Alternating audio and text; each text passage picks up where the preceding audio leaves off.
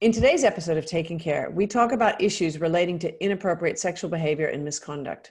We advise listening with caution if these events may be triggering for you, and it may not be appropriate for younger listeners. Before we begin, we acknowledge the traditional owners of country throughout Australia and the continuing connection to lands, waters, and communities. We pay our respects to Aboriginal and Torres Strait Islander cultures and elders, past, present, and emerging. Welcome to Taking Care, a podcast of Opera and the National Boards. I'm Susan Bigger. On today's episode, we're talking about a topic of our health professions that is not often discussed, and one that we know can be very harmful to those who are impacted by it. The issue is sexual misconduct in health professions, what it means, why it's important, and how it is regulated by Opera and our 15 health practitioner boards.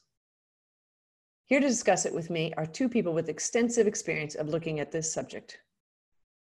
Professor Ron Patterson is a professor of law at the University of Auckland. He was New Zealand Health and Disability Commissioner 2000 to 2010 and New Zealand Parliamentary Ombudsman 2013 to 2016.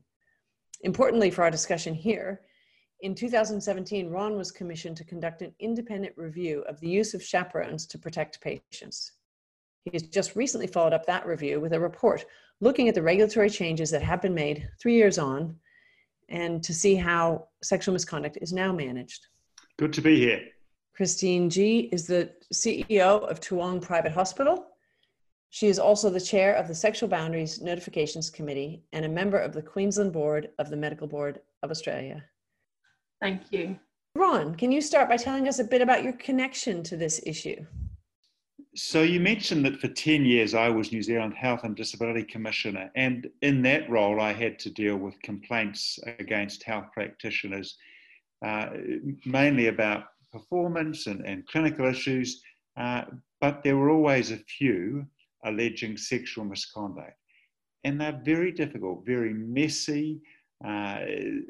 The people involved are often very, very hurt by what they say happens. If they're a patient who's notifying what's happened to them, the doctors are outraged and so forth. It wasn't something that I did a lot of research on, but then in 2016, I was asked by Martin Fletcher, the CEO of APRA, to come over in the wake of major allegations that had come out in the media in Melbourne. I sort of walked into a bit of a firestorm and learned a great deal during the process of talking to people who'd been affected by it as patients, as family members, as notifiers, but also doctors who'd been subject to these allegations. And at that time, I did a lot of research and a lot of consultation with how the then system in Australia was working. Thanks. And Chris, what is it, in terms of your connection, what does it mean to be the chair of the Sexual Boundaries Notifications Committee? What is that? The Sexual Boundaries Notifications Committee is probably the first of the really national approaches that APRA and the Medical Board have taken to dealing with notifications. So I joined the Medical Board of Queensland back in 2014. I'm a community member of that board. And shortly after Ron's review was handed down in 2017, the Medical Board of Australia decided to establish a specialised committee that would look at all of the sexual boundary notification matters for all medical practitioners across the country. Thanks. And Chris, can you give us an idea of what you mean by, well, we're sort of using the term sexual misconduct, sexual boundary violations. We're using those somewhat interchangeably, but can you explain what you mean by that in the context of health practitioners? So in terms of when APRA and the Medical Board refer to sexual boundary notifications, we're referring to allegations that are made about a health practitioner failing to maintain appropriate professional boundaries with patients. So there's quite a wide spectrum of sexual boundary behaviours that we see.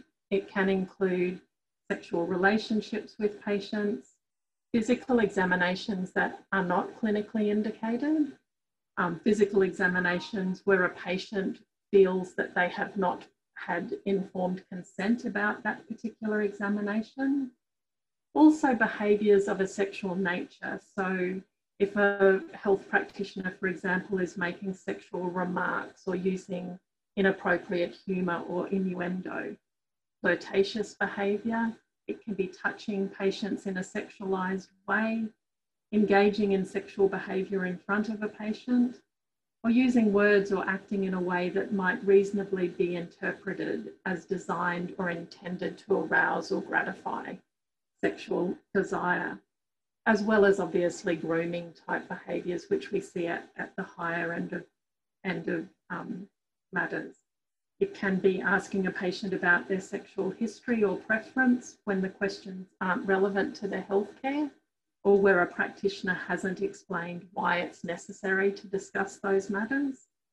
Sexual exploitation or abuse, sexual harassment, and that can be both with patients or extend into colleagues, students, as well as within the patient context, right to sexual assault and obviously criminal charges that arise out of that. Ron, this may seem like an obvious question, but why is it inappropriate for practitioners to engage in sexual misconduct or sexual boundary violations? Is there anything about their role that makes this particularly harmful? There's the issue of trust. We trust that when we're asked to disrobe or to undergo an examination by a doctor or other health practitioner, that that's being done for appropriate reasons. So it's an issue of trust. It's also an issue of power imbalance because it's very easy, particularly in any relationship where there might be a sort of psychotherapeutic element, and that can certainly happen over a general practice relationship where gee, the doctor's actually listening to me, they care for me. And then on the doctor's side, they can think, oh, the patient listens to what I say in return. I wish I could get that at home. And so you get this sort of transference going on. So that's the second reason. It's also important for objectivity because if you become involved romantically with your patient, you don't bring the necessary objectivity to your treatment of them. And it's important for quality of care and for patient safety. Patients are harmed when they are assaulted or subject to advances. Some patients are then too scared to go and seek necessary medical care.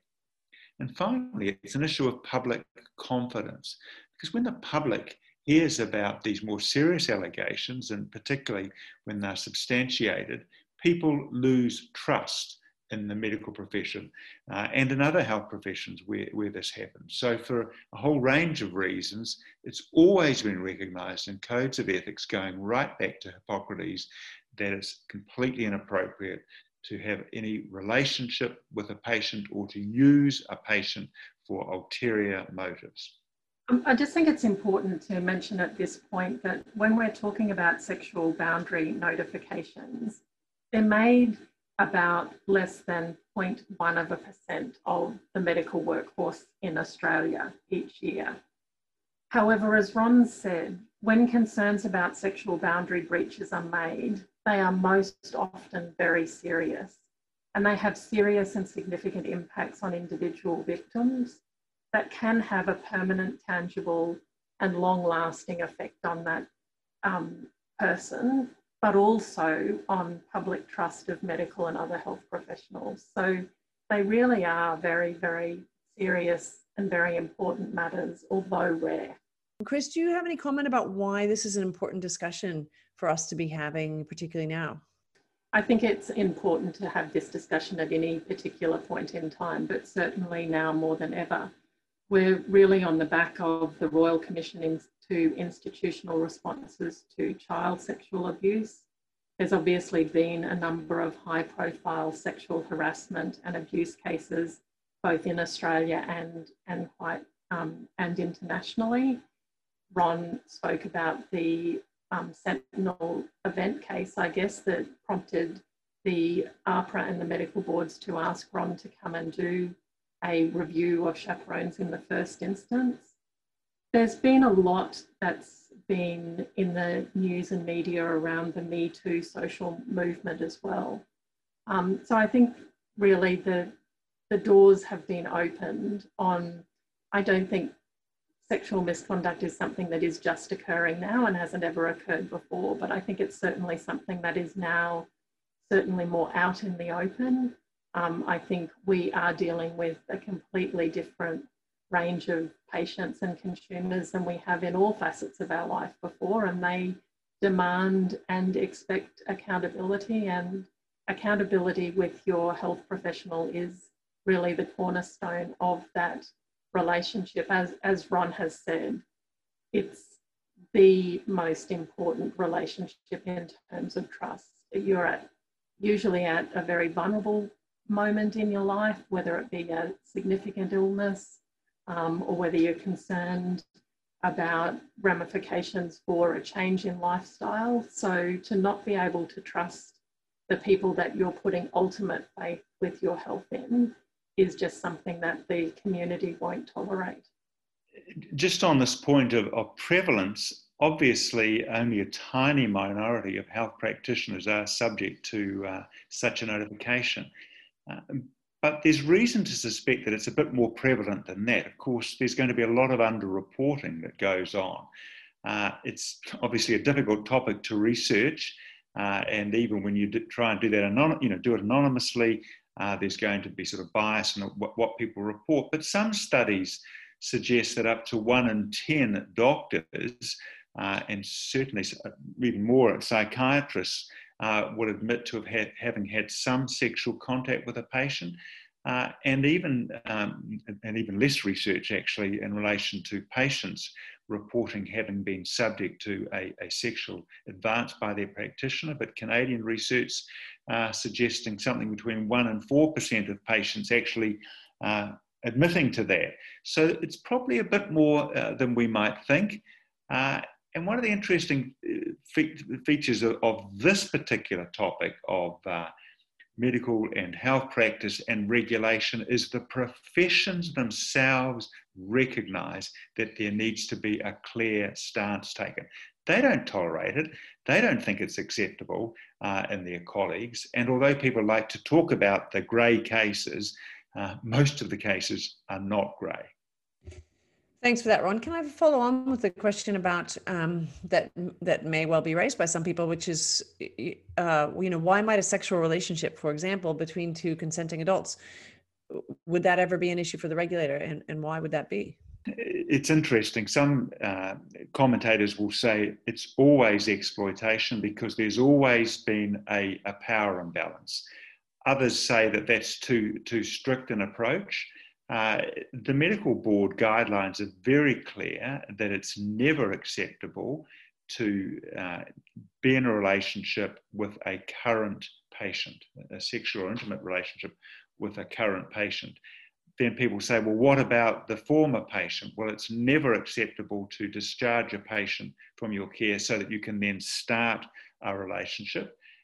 In my view, if there's been a psychotherapeutic element, so if you've been a psychiatrist or a GP who's been counselling or a psychologist, in my view, it's probably never appropriate in that situation to be entering a relationship. But tribunals and boards have taken different views on that matter over the years. If it's been more transitory, if you operate on somebody's knee and then later develop a relationship with them, then most people will not see that as being exploitative, and it probably won't be something that would be the subject of an investigation. But it sounds like you've raised the fact that that while there are maybe very clear guidelines, that there are some areas where it's difficult for boards. What are some of the things that boards do think about in these contexts to try to understand when a relationship like that is not appropriate? I guess what the boards would really look for is the context of the treating relationship. So as Ron said, whether there's been a psychological component to that, the length of time that the patient and the practitioner were in a treating relationship with, the vulnerabilities of the patient going into and what kind of issues the practitioner treated the patient for, how the relationship took place. So, and I think that is where this becomes a difficult issue in terms of whether or not there was grooming behaviour that resulted in the relationship occurring in the first place. So whether or not there was some form of predatory component to the practitioner seeking to enter into a relationship with a vulnerable patient, whether or not there was other factors involved in terms of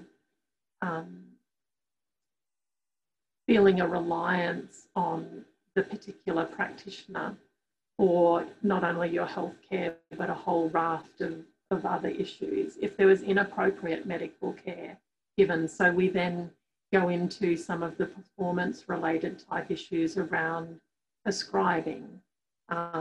If, for example, there was prescription of benzodiazepine or other medications such as that. So a raft of factors really is taken into account and looked into. These are very complex issues. And I think it's one of the reasons that AHPRA and the boards have really invested so much into education in terms of the investigators that look into these matters, as well as the boards and the decision makers who make the decisions based on those investigations. Well, that's a great segue, Chris, because I actually do want to now think a bit more about how do we look at these and manage these kinds of matters, because I think that's very interesting for people to understand. So, Ron, I wonder if you can walk us back in time a bit and explain maybe how Australian health regulators traditionally or historically approached sexual boundary or sexual misconduct matters. So historically in Australia and internationally, when an allegation has been made of sexual misconduct, if it appears to be serious, and in the past I think there was quite a differentiation taken between cases that looked like there was some evidence of an assault, a sexual assault, or there seemed to be fairly clear evidence of a relationship with a current patient. While that matter was being investigated, the doctor would be required to practice subject to having a chaperone. So the concept of having a chaperone is one we're very familiar with, and it's traditionally been regarded as good medical practice for an intimate examination. But what I'm talking about here is when the regulator, the board, says, as a condition of your practice, and it goes on the register, you may only see patients if you have a chaperone there in the room who is monitoring your conduct. And so that was thought traditionally, well, that's a sensible thing to do. It's a safeguard while we find out what's what's going on here until we can reach a determination. And that was done in New Zealand, and the UK, and Canada, and the United States. It's we've got this is the problem. Well, this is the tool that we use. And it's funny when you think about it. When I was asked to do this review in 2016, well, even the word chaperone, I mean, who was talking about chaperones in any other context? It sounds like something from Jane Austen. But in the health professions, we were still talking about chaperones. Now, in the intervening period, we'd developed the law of informed consent, the Rogers and Whittaker case, and the whole notion of patient expectations, partnership, and so forth. So in many ways, things had evolved, but our regulatory practice had not evolved. And so I was asked by AHPRA to look at a couple of things. Firstly, was this consistent with patient expectations? But also, given the fact that the Sentinel case, when law student Tom Monagle spoke out bravely in the media about his experience, it then emerged that a second patient, and he had spoken out and the chaperone had been put in place, for the neurologist, but it turned out that another patient came forward and said, well, I was assaulted even when there was a chaperone. And so the second thing I was asked to look at is whether it was effective as a way of protecting patients. Ron, I know that this review took you quite a long time and far longer time than we have for you to explain the full thing, but we would really be interested to know what were the key findings that came out of this in terms of actions or changes to the way that these kinds of matters, these sexual boundary notifications should be managed. The more I looked into it, I realized the system we had was outdated. The chaperones didn't know what they were supposed to be watching for. They weren't properly trained. They were often employees of the health practitioner, so there was a power relationship there. The patient often thought it was somebody who was doing research or a trainee in the room, so they were in the dark. If you tried to fix those problems, then you added a whole layer of complexity to the whole edifice. And you, at some point, is it worth the candle? So there was that part of it. But the other part of it was actually, these are serious complaints, but they also have other elements that are true of all complaints or notifications. And that is that they are stressful for the parties, that they tend to take far too long. These ones have particular issues of need for sensitivity especially to the notifiers, the role of trauma and so forth. So my recommendations at the end of the review was that the scheme should move away from using chaperones. If in an exceptional case they thought it was necessary to have somebody there to be watching, that person should be called a practice monitor, but not used if there's any allegations that are serious that could be criminal, or if there's prior history in that sort of situation. So abandon the use of chaperones, improve the skills in the handling of these cases by training your staff, by having a specialist subcommittee that Christine G now chairs, the Sexual Boundaries Notification Committee. So you develop that expertise in handling the cases and use gender-based, so after a prompt and a proper assessment, where it's deemed necessary, use a gender-based restriction that you're not to see patients of the gender of the patients that you've made advances to, say, or in the more serious cases, to suspend the practitioner. So I made those recommendations, and as we've heard, that's led to quite a sea change in the way in which these cases are handled in Australia.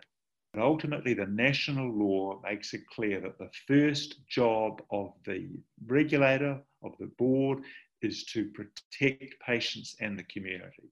So that has to be the starting point. But equally, people have to have an opportunity to respond, and they do. There's got to be due process. These matters need to be handled with skill. And that's something that I've seen a lot of investment in AHPRA and the national boards, particularly through the Sexual Boundaries Notification Committee over the last 3 years. On that point, actually, Ron, you've just come back within the last 6 months and had a relook, sort of jump back in to say, where are we 3 years down the track and what kind of progress has been made? Can you talk to us a bit about some of the highlights of what you've seen coming back? So I'd made 28 recommendations. They'd all been accepted. And I was really heartened to see that the claims that were made that, yes, we're doing all this, actually were backed up, because I had open access to files, to attend meetings. I had a pretty thorough look at what had happened. I think there've been quite profound changes. And I think as a result, patients in the community, I believe, are probably safer than they were.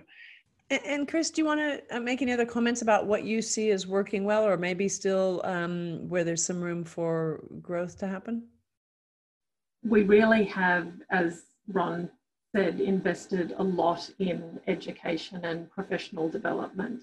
And certainly the Sexual Boundaries Notification members attend to compulsory education, full day education sessions each year, as well as a lot of other online type access to training. I think a lot of work has gone into the risk analysis of what the notification actually highlights, and what would be an appropriate mechanism to put in place to safeguard the public, so patients or the public as a whole, whether it be increased supervision or right up to the most serious of our regulatory measures, which would be a suspension of the medical practitioner.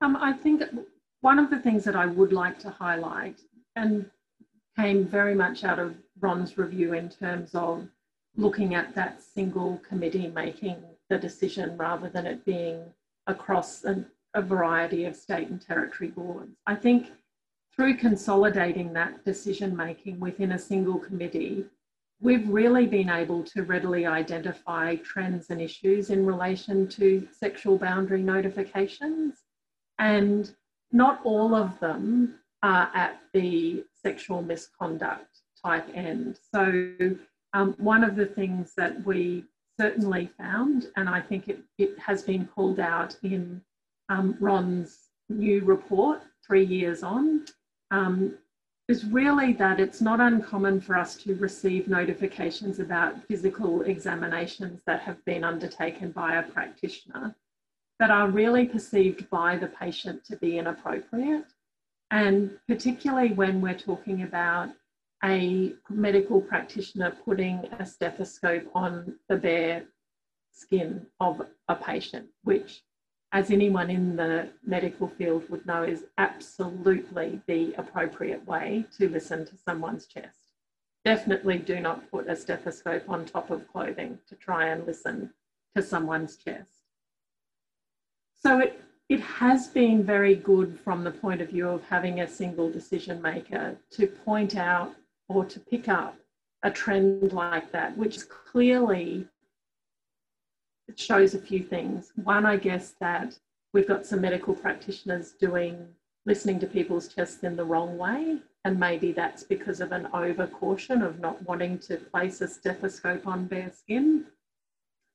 But we've also got some missing bits of health literacy in terms of the general public actually understanding that that really is an appropriate way to listen to your chest. So certainly now that we've identified that, it's very exciting to be able to work with our colleagues on the national board to consider the issue in more detail and to publish some professional guidance about that. So we're trying to get as well into a proactive space. So not just that we're going to reactively receive these notifications and do investigations and make decisions, but where we find issues, to actually provide some information and guidance back to the profession to try and stop these things coming before us again. So it is certainly exciting to be in that space. So we really will be looking to publish some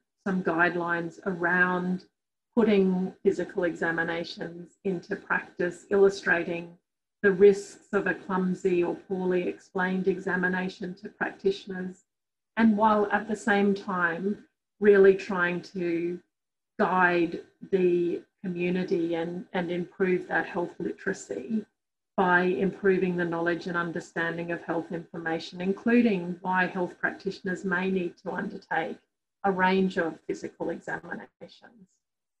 And Ron, do you have any thoughts on what you would hope in terms of patient safety and the impact of the review and your return to the review and what that might mean for patients going forward? So I think there's some reason to believe that patients will now be safer. That's also been helped by the new public interest ground that's been added to the national law.